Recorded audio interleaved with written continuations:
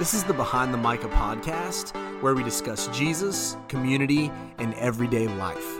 I'm your host, Micah Stephen, and our goal is always to take people from where they are to where they need to be. Thanks for tuning in. Hope you enjoy the show.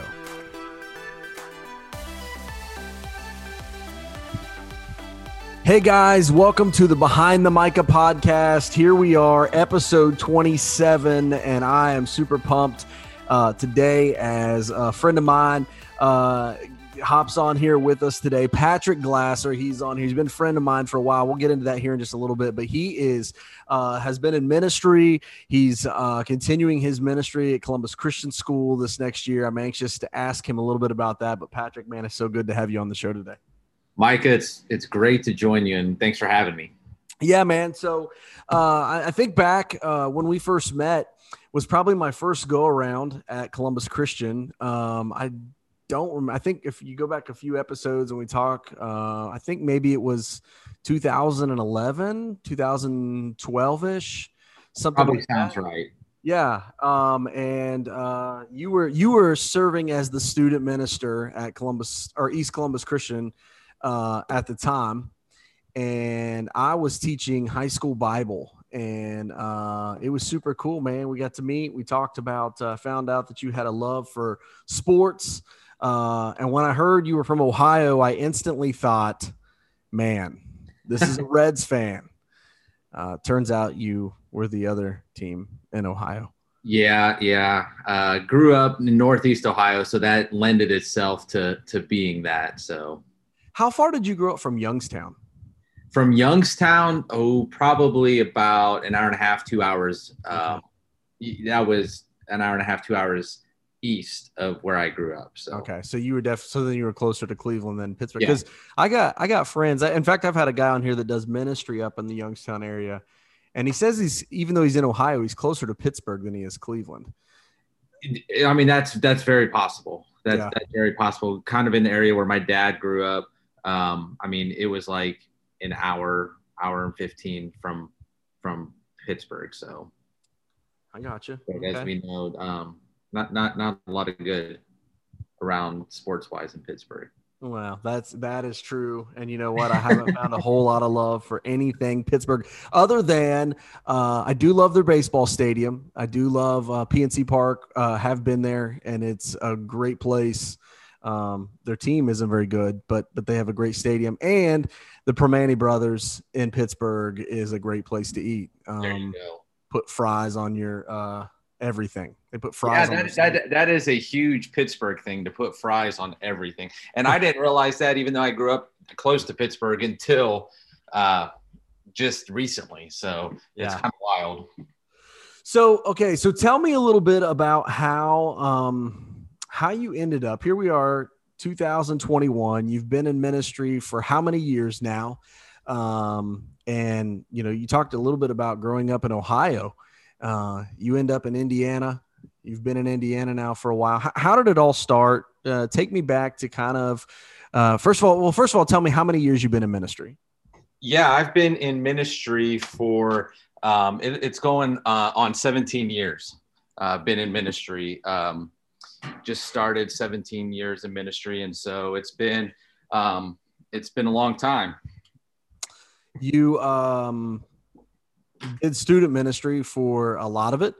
Yes. Yeah. Student ministry for the biggest part of it, actually, considering the time that I spent doing ministry in college and internships and stuff like that. And then after graduation, my time in ministry, definitely most of it in student ministry. So how did you kind of get this idea that you wanted to be in ministry? Like, were you raised in the church? Did you, or was this something that came along later? Did somebody inspire you? Like, how did this come about? Yeah. Honestly, God had to do a lot of working on my heart, because when I was in high school, I originally wanted to be a teacher and a basketball coach. And I had planned on going to college to study to be in education and to be in ministry. But throughout that, God had started closing a lot of doors on opportunities. I did not grow up in the church. Grew up going to a Catholic church until I was a junior in high school. And then after that, during that year, some friends invited my brother and I to start attending church with them, start attending youth group with them. And that kind of drew us into that. And throughout that, even if I gave my life to Christ my junior year, I still felt I wanted to be a teacher. I wanted to be a teacher and a basketball coach, but now I'm in ministry and I officiate basketball games. So I guess that's God's sense of humor, one would say. Yeah. But how things had worked out. But yeah, just through closed doors and God just kind of showing me where exactly he wanted me and what he wanted me to do is how I ended up in ministry. And through the ups and downs and through the struggles and the heartaches and the successes and the joys, through it all, I mean, I wouldn't have traded it. So you end up going to Cincinnati Bible College, or I guess Cincinnati Christian, whatever you want to call it, or I guess not even that anymore. But so you end up going there, and what kind of play? I guess you said you had connected through through youth group, and tell me, like, how in the world did you end up at Cincinnati? You know. The honest truth is it was a last option. I applied January of my senior year, if that gives you any idea. Not that I don't say this to, I mean, it's not a badge of honor or something, but in high school, I mean, my grades weren't, I mean, I passed. I did enough in high school to get by. Yeah. If I could get C's and get by and keep my parents off my back and stay eligible to play ball, I mean, I didn't try. I mean, C+, B- was where my grades were at. Well, didn't realize how that would affect me going to college. And so when I went to, I mean, Cincinnati was, I mean, after I realized God had closed those doors and I was going to go into ministry, I was looking, I mean, Cincinnati was the one spot that I was looking at. It was one that I was familiar with. I had been there before. I mean, years back, I don't know if you remember, they used to do what they called Winter Weekend. Yeah. Yeah. And I went there twice. I forgot about it. Yeah. Yeah. My youth minister went to Cincinnati. And so he would take us down there. And I remember going my junior year and then also my senior year. And when we went my senior year, I remember taking my information down and applying to the school then. And so that's how I ended up at Cincinnati. But I see God's hand all through it on why I ended up there and how I ended up there and all of it. So, you know, you could say, hey, even though, you know, you had that, and trust me, you're not alone, bro. Cause I was the kind of the same way in high school, maybe worse than that. Just trying to get by. And then, you know, a lot of things change, but who knows, man, you end up at Cincinnati and maybe you wouldn't be where you are today had it not been for. No, I definitely wouldn't be where I'm at today, have the family that I have today if I didn't end up at Cincinnati. I'm assuming you met your wife there. Yeah. That was a nice segue right there. And I mean, I guess I probably lobbed that up for you, but I met my wife, Abby, there at Cincinnati during our freshman year. Okay. All right. So you go to Cincinnati, enjoyable experience. Yeah. There probably met some connections that you have in ministry today, even because of it. And then somehow you end up, not in the Columbus that you probably grew up hearing about, but in Columbus, Indiana. Was that your first ministry? Where was your first ministry at? Well, first ministry, I did an internship between my junior and senior year in college at Perry Christian Church in Perry, Ohio, which is in Canton. And so I did an internship there. But first full-time ministry was in Columbus, Indiana. When I got there, I had known of Columbus, Indiana, because that is where my wife is originally from, and grew up and went to high school there. And so, again, going back to, I wouldn't be where I am today if I didn't end up at Cincinnati.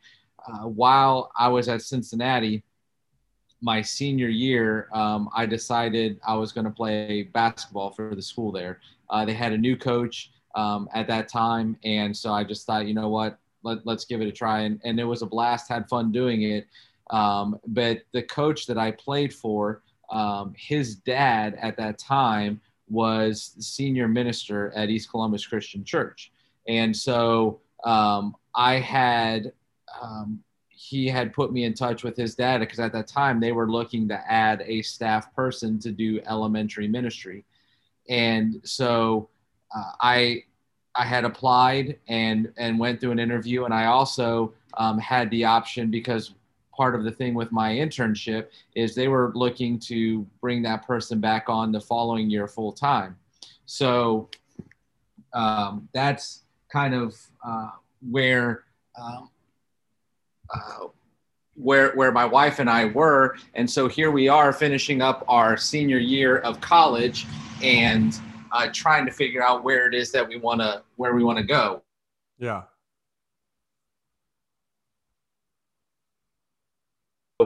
We're trying to figure it out. And we're trying to decide where God wanted us. And we said that we would go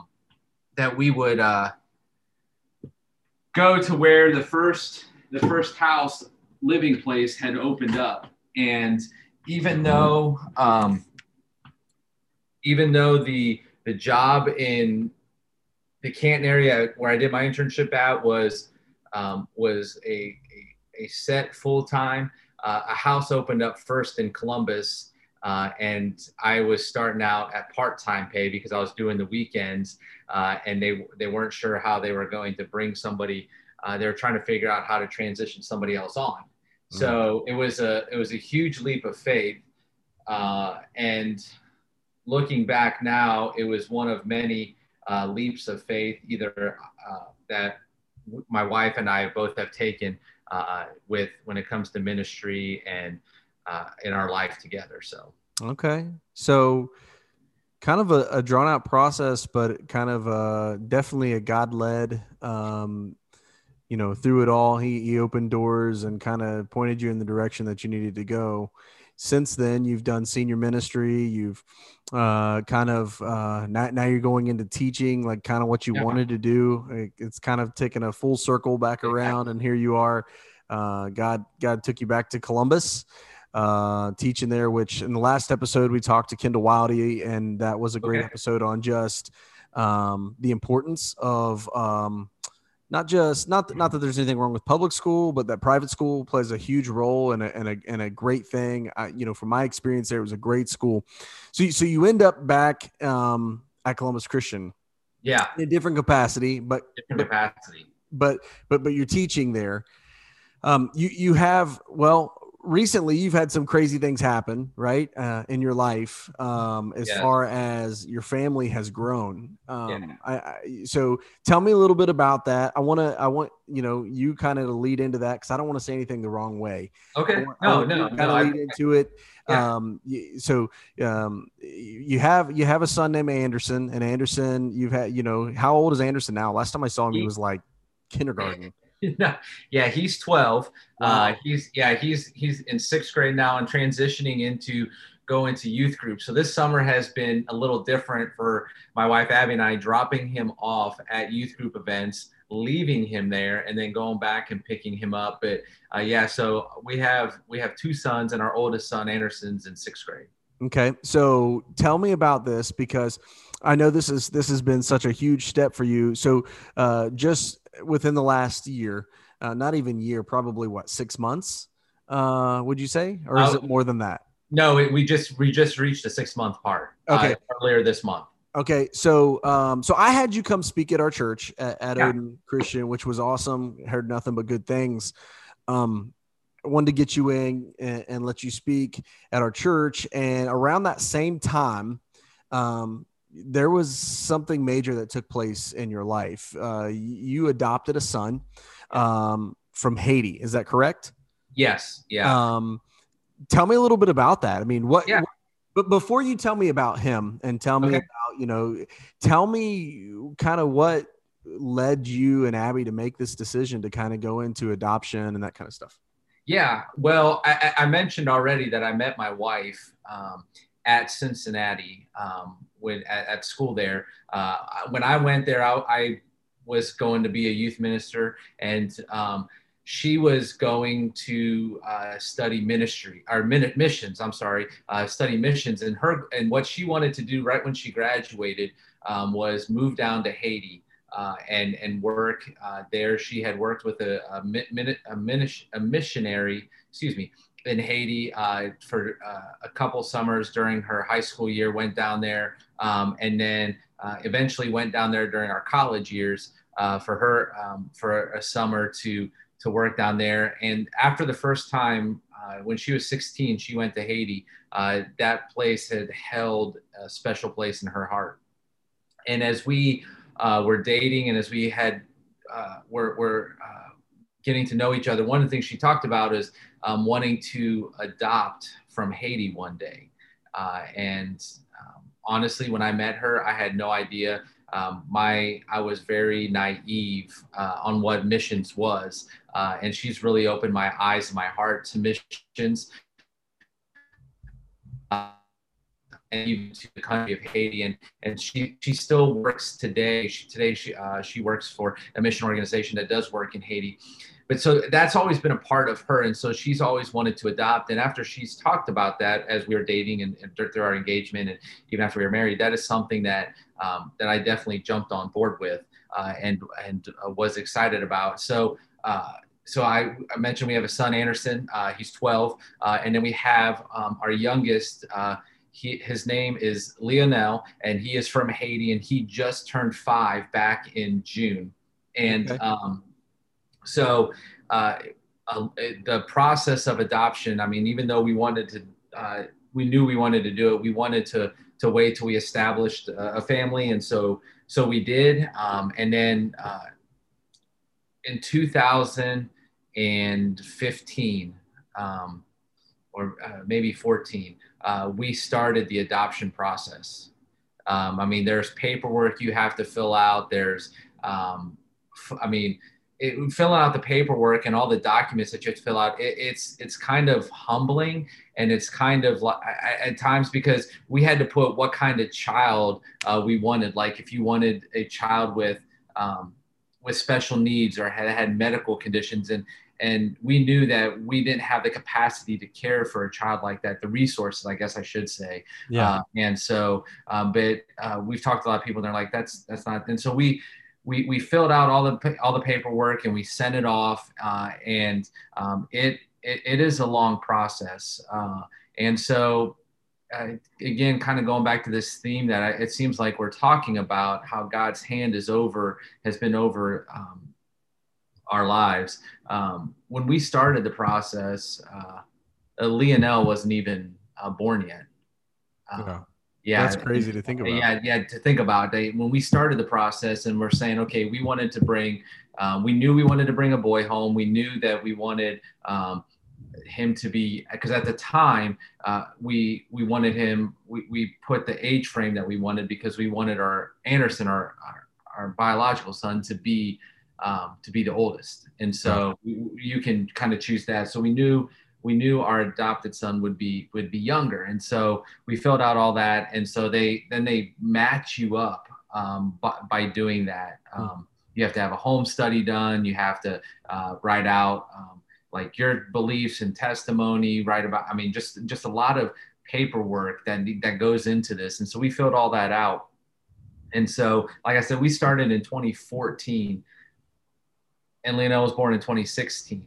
And so it was Christmas of 2018, the weekend before Christmas, we got a phone call from the adoption agency we were working with that said, "We've matched you." And so they sent us pictures and kind of gave us a bio on him. And then later that after the first of the year, the end of January, beginning of February, myself and my wife Abby and our son Anderson went down to Haiti for 2 weeks to do what they call a socialization trip, to where you go down, and we stayed on the campus of the creche where he was staying, and throughout the days we would go pick him up, and he'd spend time with us just to make sure that it's a fit and everything meshes well together and goes well. And so yeah, we did that for 2 weeks there. And then that was one of the hardest things. You up until then never knew who this child was. And then we get there and we meet him. And at this time he's 2 years old. So he's shy. And I want to get into his story here in just a minute, because his story is incredible as well. Yeah. But over the 2 weeks we bond and grow close, and then happen to leave after those 2 weeks and not have an idea of when we would go back to get him. So that was in 2019. In February 2019, we left. And then. But so in 2019, not to cut you off, but in 2019, you were for sure adopting him then. Like, even though you went down and met him. He was ours, and there are still some other paperwork and things that needed to be done, that needed to be happen. And I guess all roads were leading to us adopting him. And then there was at one point throughout the process where a document became official that he was legally ours, but then there was other hoops that needed to be jumped through before we could finally go down and get him. So, but yeah, 2019, we knew he was ours. And so basically from 2019, in February 2019 until Christmas of 2020, I mean, I would, it seemed like daily, multiple times a day, just look on where he was at the creches, social media, Instagram, Facebook, just to see, because they did an incredible job of posting kids' pictures, just to see, hey, if he was in a picture, if he was in a video.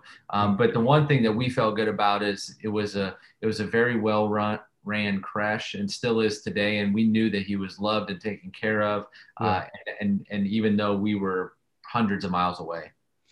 So go back just for a minute to the point where Abby tells you, hey, this is something that's on my heart. This is something that I want to do. You said even before you guys were married, this was something that she kind of laid out on the table.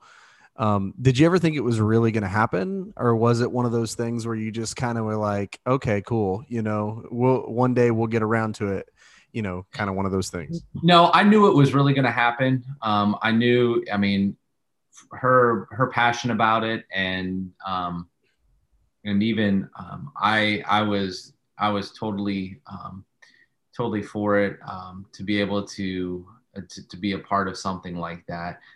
It wasn't.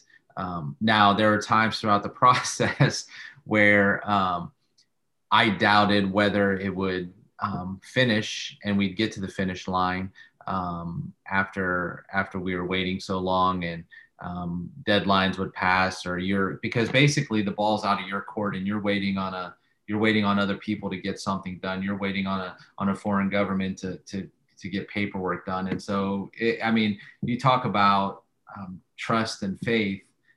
We had to have trust and faith.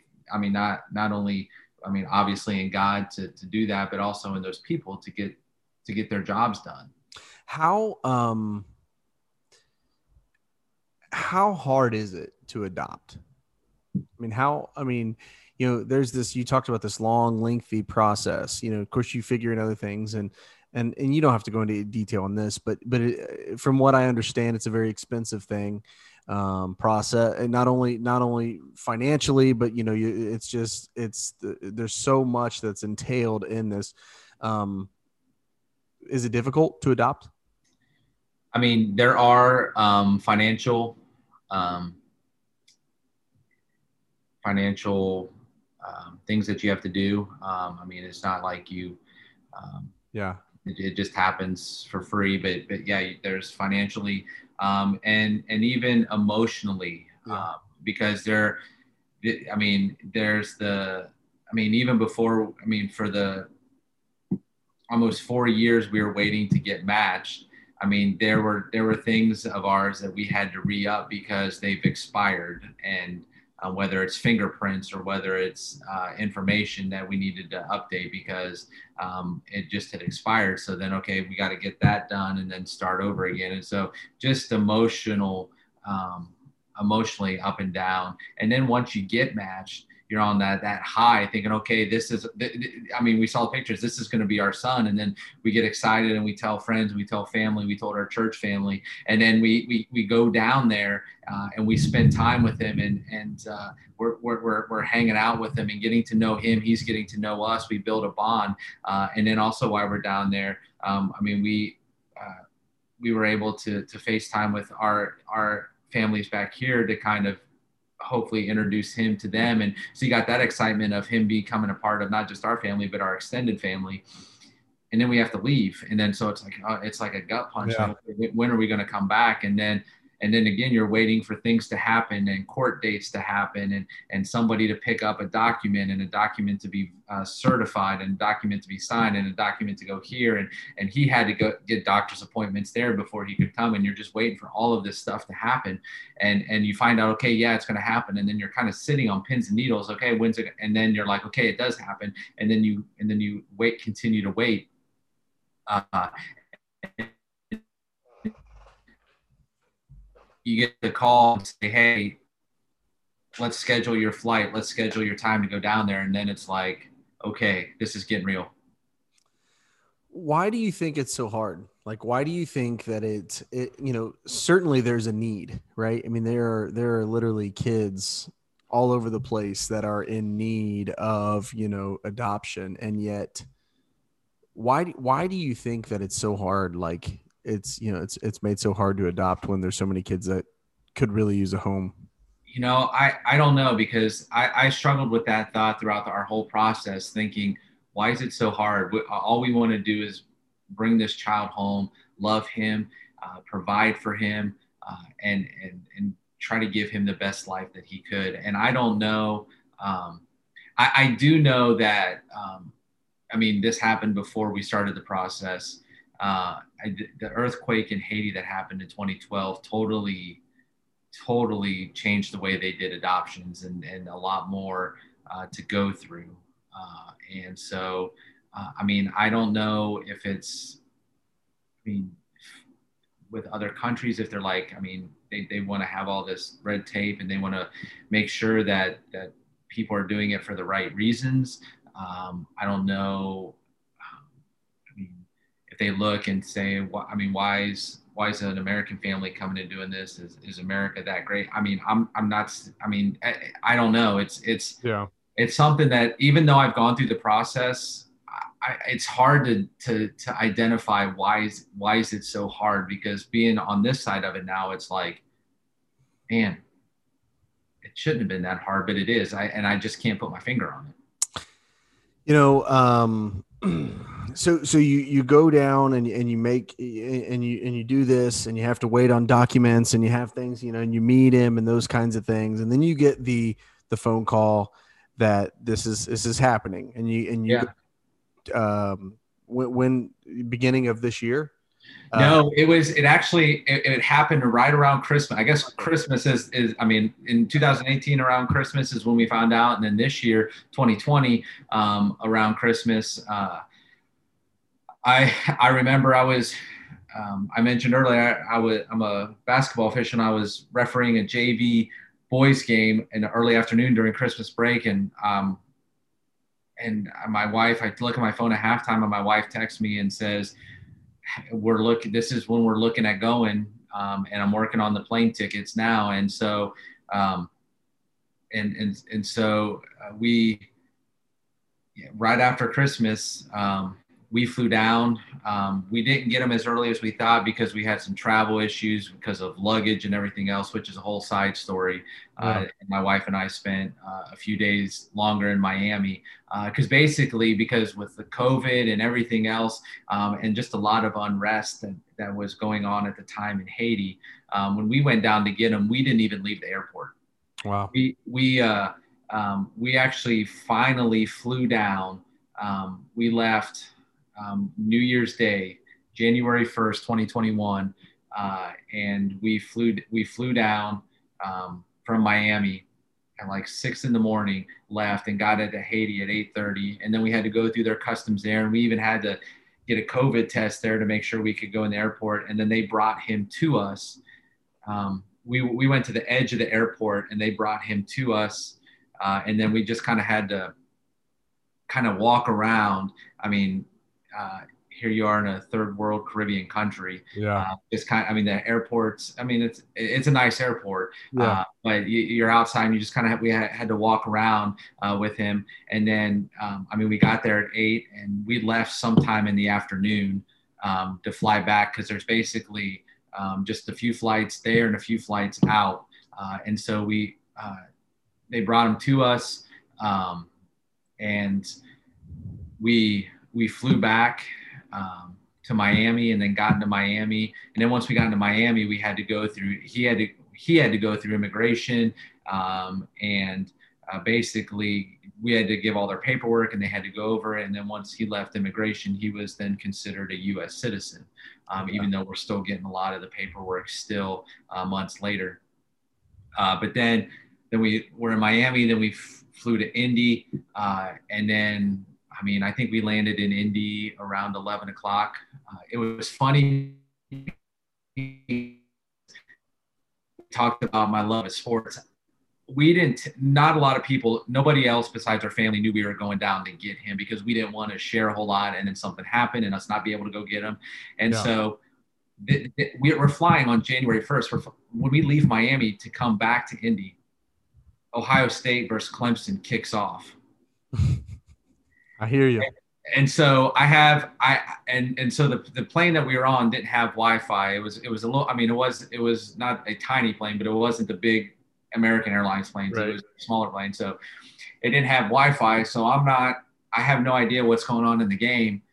So the whole time I'm like, I'm also thinking about that as we're bringing our son home. But we land in Indy and I look on my phone and I look at the score and I was like, oh, wow. But then I look at my phone and I had so many people texting me about the game and like, why aren't you texting back? What are you doing? And it's like, and we didn't say anything for a couple of days about getting him. And then after we did, people are like, oh, that's why.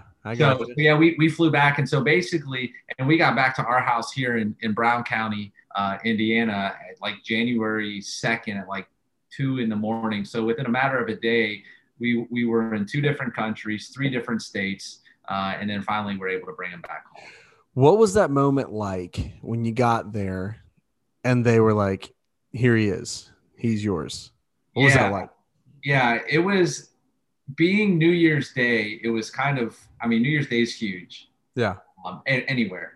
But in Haiti, especially on New Year's Eve, they have big parties. And so they wanted to make sure that the people from the creche could get him there. And so we get there and we're waiting and we're just kind of like looking out because they're at the airport.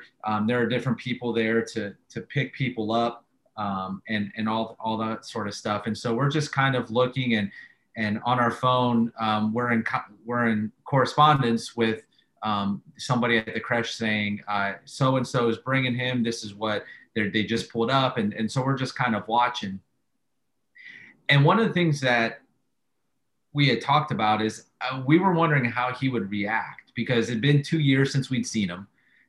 Even though the last several weeks before we went down and got him, we had Zoom conversations. And so he saw us on video. We showed him his room. We showed him our house and things of that nature. But we're like, is he going to come up to us? Is he going to be shy? Because the first time we went down there, he was really shy, but he was also 2 years old at that point. Now he's 4. And so he comes up and I remember my wife walked out towards him first and he just ran right up to my wife. And I remember she kind of knelt down and she just and they just embraced and hugged, and Yeah. he was happy. And then after they hugged, she handed him over to me, and I held him, and we hugged, and we talked with the people that brought him, and they were really good. They stayed with us until we went as far as they could go at the airport there in Port-au-Prince, until we went through the TSA checkpoint, and we were back there. They made sure, and I mean, and he was fantastic, because that was one of the things too. We're like, okay, is he going to be crying and yelling as we're traveling, especially when we get to Miami, and with the language barrier and everything else? But I mean, he was fantastic. How fast forward to today, how has he adjusted? How have you guys adjusted to 2 kids now? And how is he adjusting to Brown County, Indiana versus Haiti? Yeah, no, I mean, it's still an adjustment. I mean, we've come a long way, but we still have a long way to go. Sure. I mean, he's doing great. When he first got here, I mean, we had Google Translate on our phones. We had my wife had this creative idea to have signs up with like pictures of like somebody playing with like the American word and the Creole word, so we could be able to communicate with him. I mean, because our Creole was very little. My wife knew a little bit more than I did, but here we are over 6 months, and I mean, little to no Creole at all. Just a few words here and there, just because it's one of those things we don't want him to forget that, because that's part of who he is. Yeah. But as far as that, and then I mean, food wise, he's loving the American. Yeah. Being at the orphanage, I mean, there at the creche he was at, I mean, having a lot of rice and beans, but I mean, he still has chicken and rice a lot, but he eats a lot of stuff. I mean, he loves ice cream, and so he's fitting in with us, and so with that, and so I mean, he doesn't eat. There are some things he still doesn't eat, but no, food wise, he's doing great. Yeah, we have been adjusting. I mean, Anderson went 11 and a half years being an only child, and so he's had to adjust to having a younger brother, and he's a great big brother to Lionel. I mean, they have their moments, I mean, where brothers argue and fight and get on each other's nerves, Sure. but then they have their moments where they're right there for each other and playing, and try to bottle up those moments as much as we can. But yeah, so I mean, like I said, I mean, a lot of people are like, "Oh, the hard work is over." No, the hard work's now starting, because I mean, we got him when he was 4 years old, and so I mean, he has, and I say he's a fighter because he's had to fight his whole life. Yeah. When he first got to the orphanage at a year old, he was 7 or 8 pounds. He was very malnourished. Yeah. And basically came because they were having a feeding program, and his aunt wanted him to get fed. And so but now he's healthy. And so he's just got a very strong will. He's a fighter.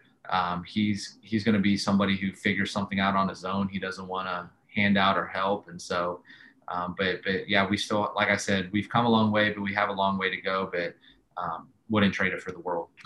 Why, why is adoption important, you think? I mean, why, if there was somebody who is listening on here and they're thinking about possibly adopting, or maybe that's, or maybe they're on the other side of it, where they're thinking about, because of certain situations, whatever putting a kid up for adoption, like why is adoption so important, would you say? What I would say is,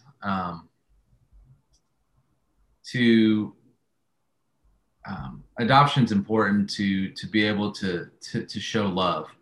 I mean, we see in Paul uses this illustration a lot of us being adopted by God. I mean, and we are God's family and part of that. And I mean, for us, we wanted to have an opportunity to love on a child, and to try to give him the best life that we could.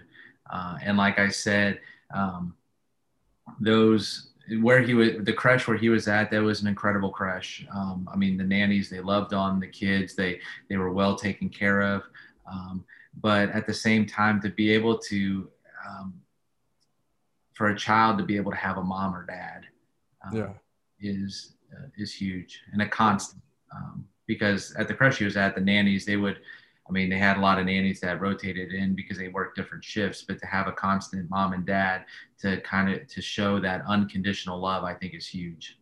Absolutely. When you first look in the Bible and you see kind of the first adoption that takes place, it takes you all the way back to Exodus chapter 2, where whether the process was a lot different than what you went through, but Moses is this baby, and he is, his Pharaoh is trying to kill all these Jewish boys. And so in order for him to stay alive, his mom, in her own way, puts him up for adoption. Now, it certainly wasn't through a program, she puts him in a river, which is pretty dangerous in itself. Like, how bad does it have to be for someone to put you in a river and say, man, I hope someone finds you or you somehow survive.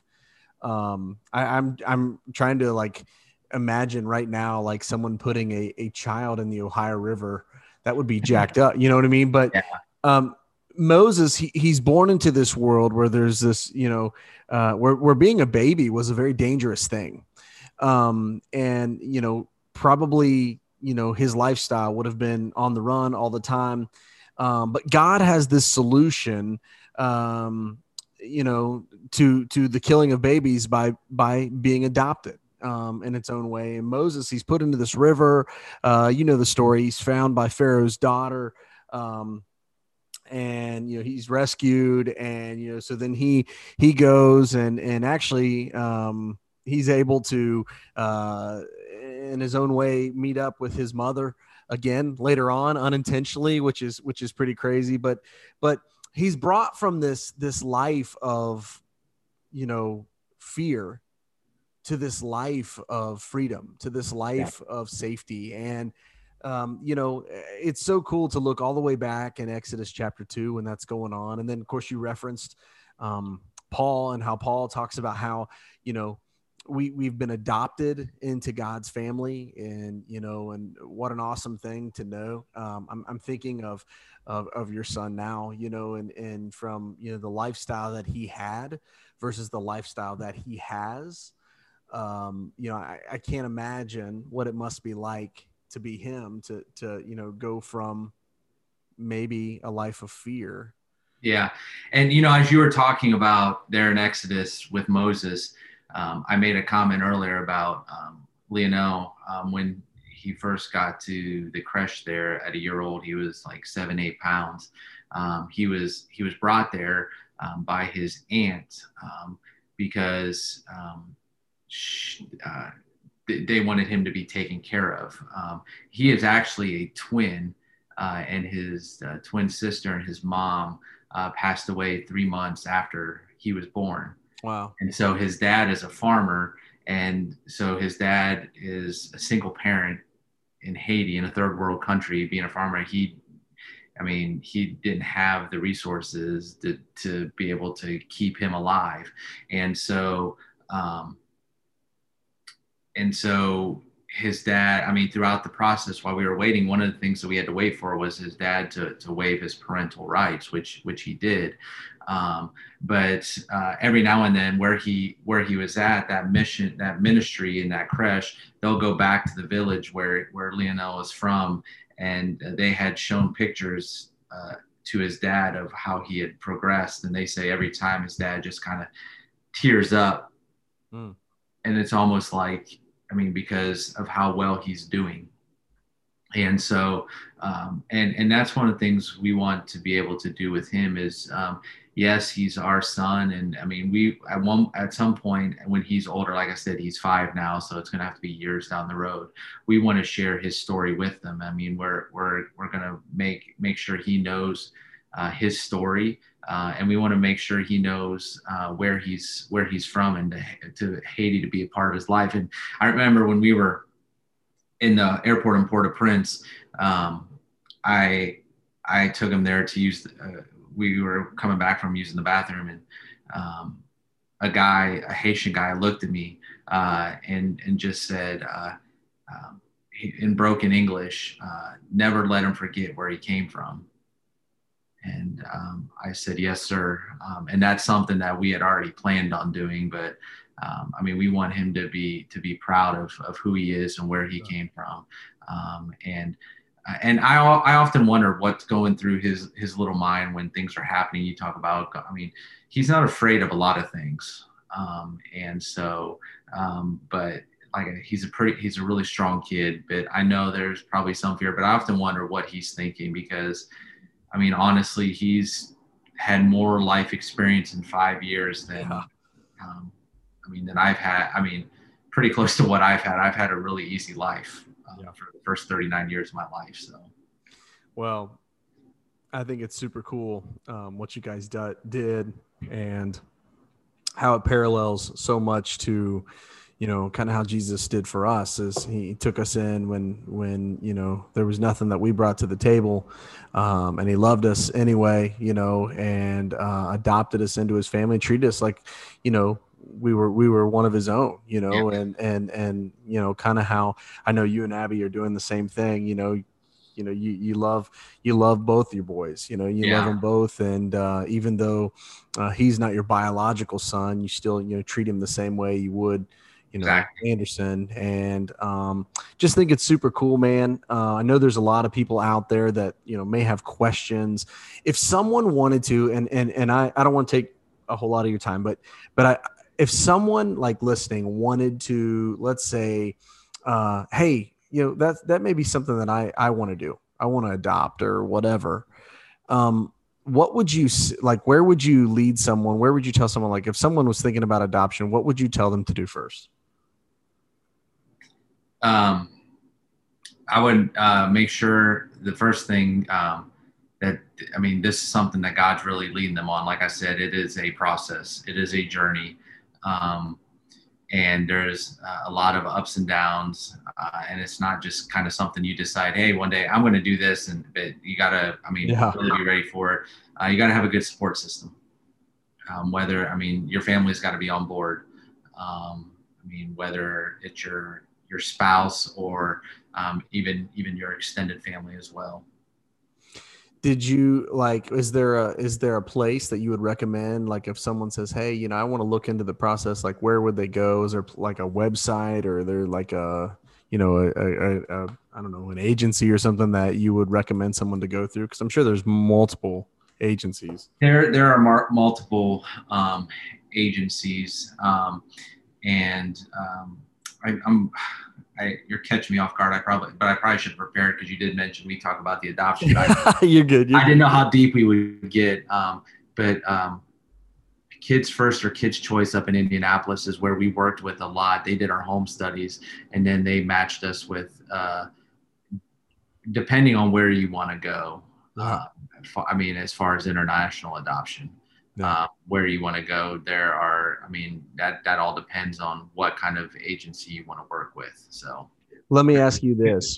One's work in different areas. So what is it easier to adopt internationally or here in the States?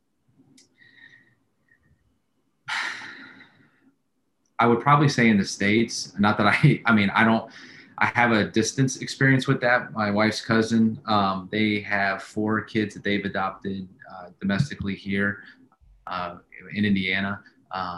And so they had to go, I mean, they were foster parents, but then they adopted them. I mean, their biggest thing, I think, was just having the parents sign their rights away. But I would think it's a lot easier here in the States than internationally.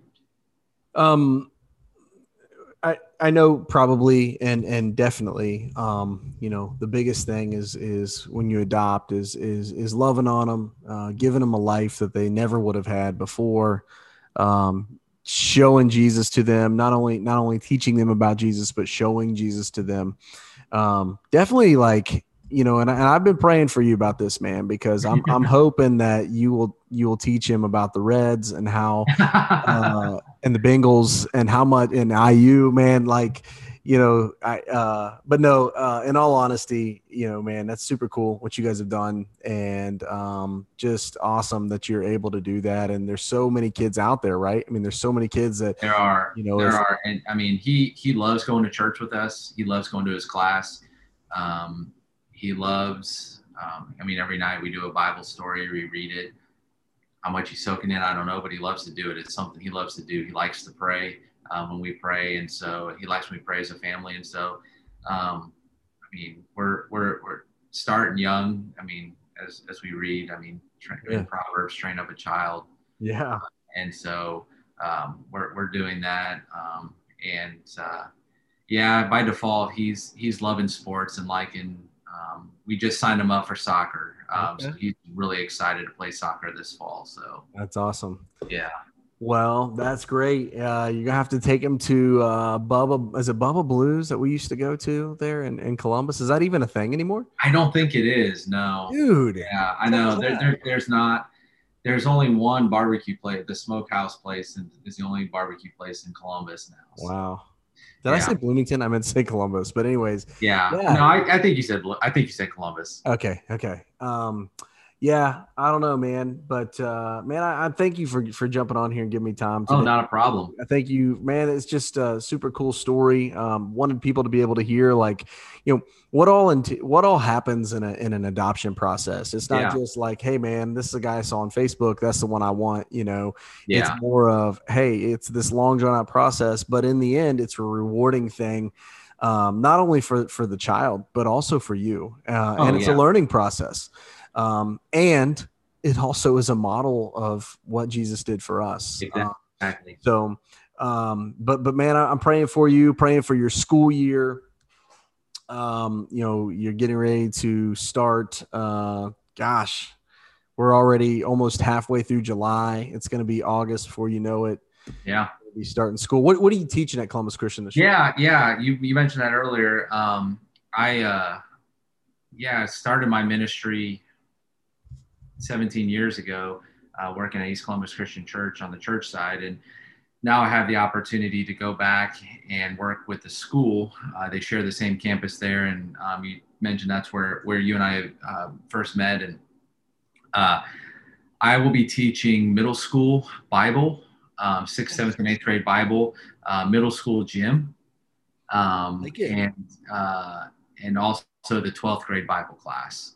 Dude, that's a good gig. Yeah. And then I'll also have the seniors too for government and econ throughout the year. So I'll have all the middle school kids and the seniors. So I'm excited, looking forward to it. Actually, last night started working on kind of mapping out lesson plans and jumping into that. But I'm also working, have an opportunity to preach coming up here at a church in a couple weeks, actually 2 weekends in a row. So kind of working on my sermon for that as well. So a lot going on, but very exciting, and looking forward to this next chapter of ministry for us. Yeah, man, that's awesome. Congrats. I want to say this funny story really quickly, and I'll let you get off here. Okay. When I was teaching, I started teaching when I was teaching at Columbus Christian. I was teaching high school Bible and history. And then the second go around, I was teaching elementary Bible. And when I was doing the high school and junior high Bible classes, I gave extra credit. Listen to this. Okay. When you wore a Colts jersey in my class, I had a Bengals jersey in there. And if you would take the Colts jersey off and put the Bengals jersey on, you got extra credit. You got extra credit for that. Okay. If you would disown your rights to your allegiance to the Colts and say that you're a Bengals fan and wore the jersey, you got extra credit for that. So nice. I got a bunch of Browns jerseys, and they've been. I have bad luck with Browns jerseys, so I haven't bought any in a while, and I can't get rid of them because they're Browns jerseys. But not a one of them plays anymore, and it's kind of embarrassing if I were to share the ones that are hanging in my closet. So. Oh man, I'm thinking some names right now, like the graveyard of quarterbacks. There's 2 of them in there, so yeah. Well, listen, man, thanks so much for jumping on here today. I appreciate your time. Appreciate your friendship. Praying for you, praying for your family. Super happy for you, bro. I appreciate it. Thanks for having me. And it was a blast. All right, man. We'll talk to you later. All right. Thanks, Micah. This has been a Behind the Micah podcast. Thanks for tuning in. Make sure you check us out next week. And remember, we're always striving to love God, love others, and serve both.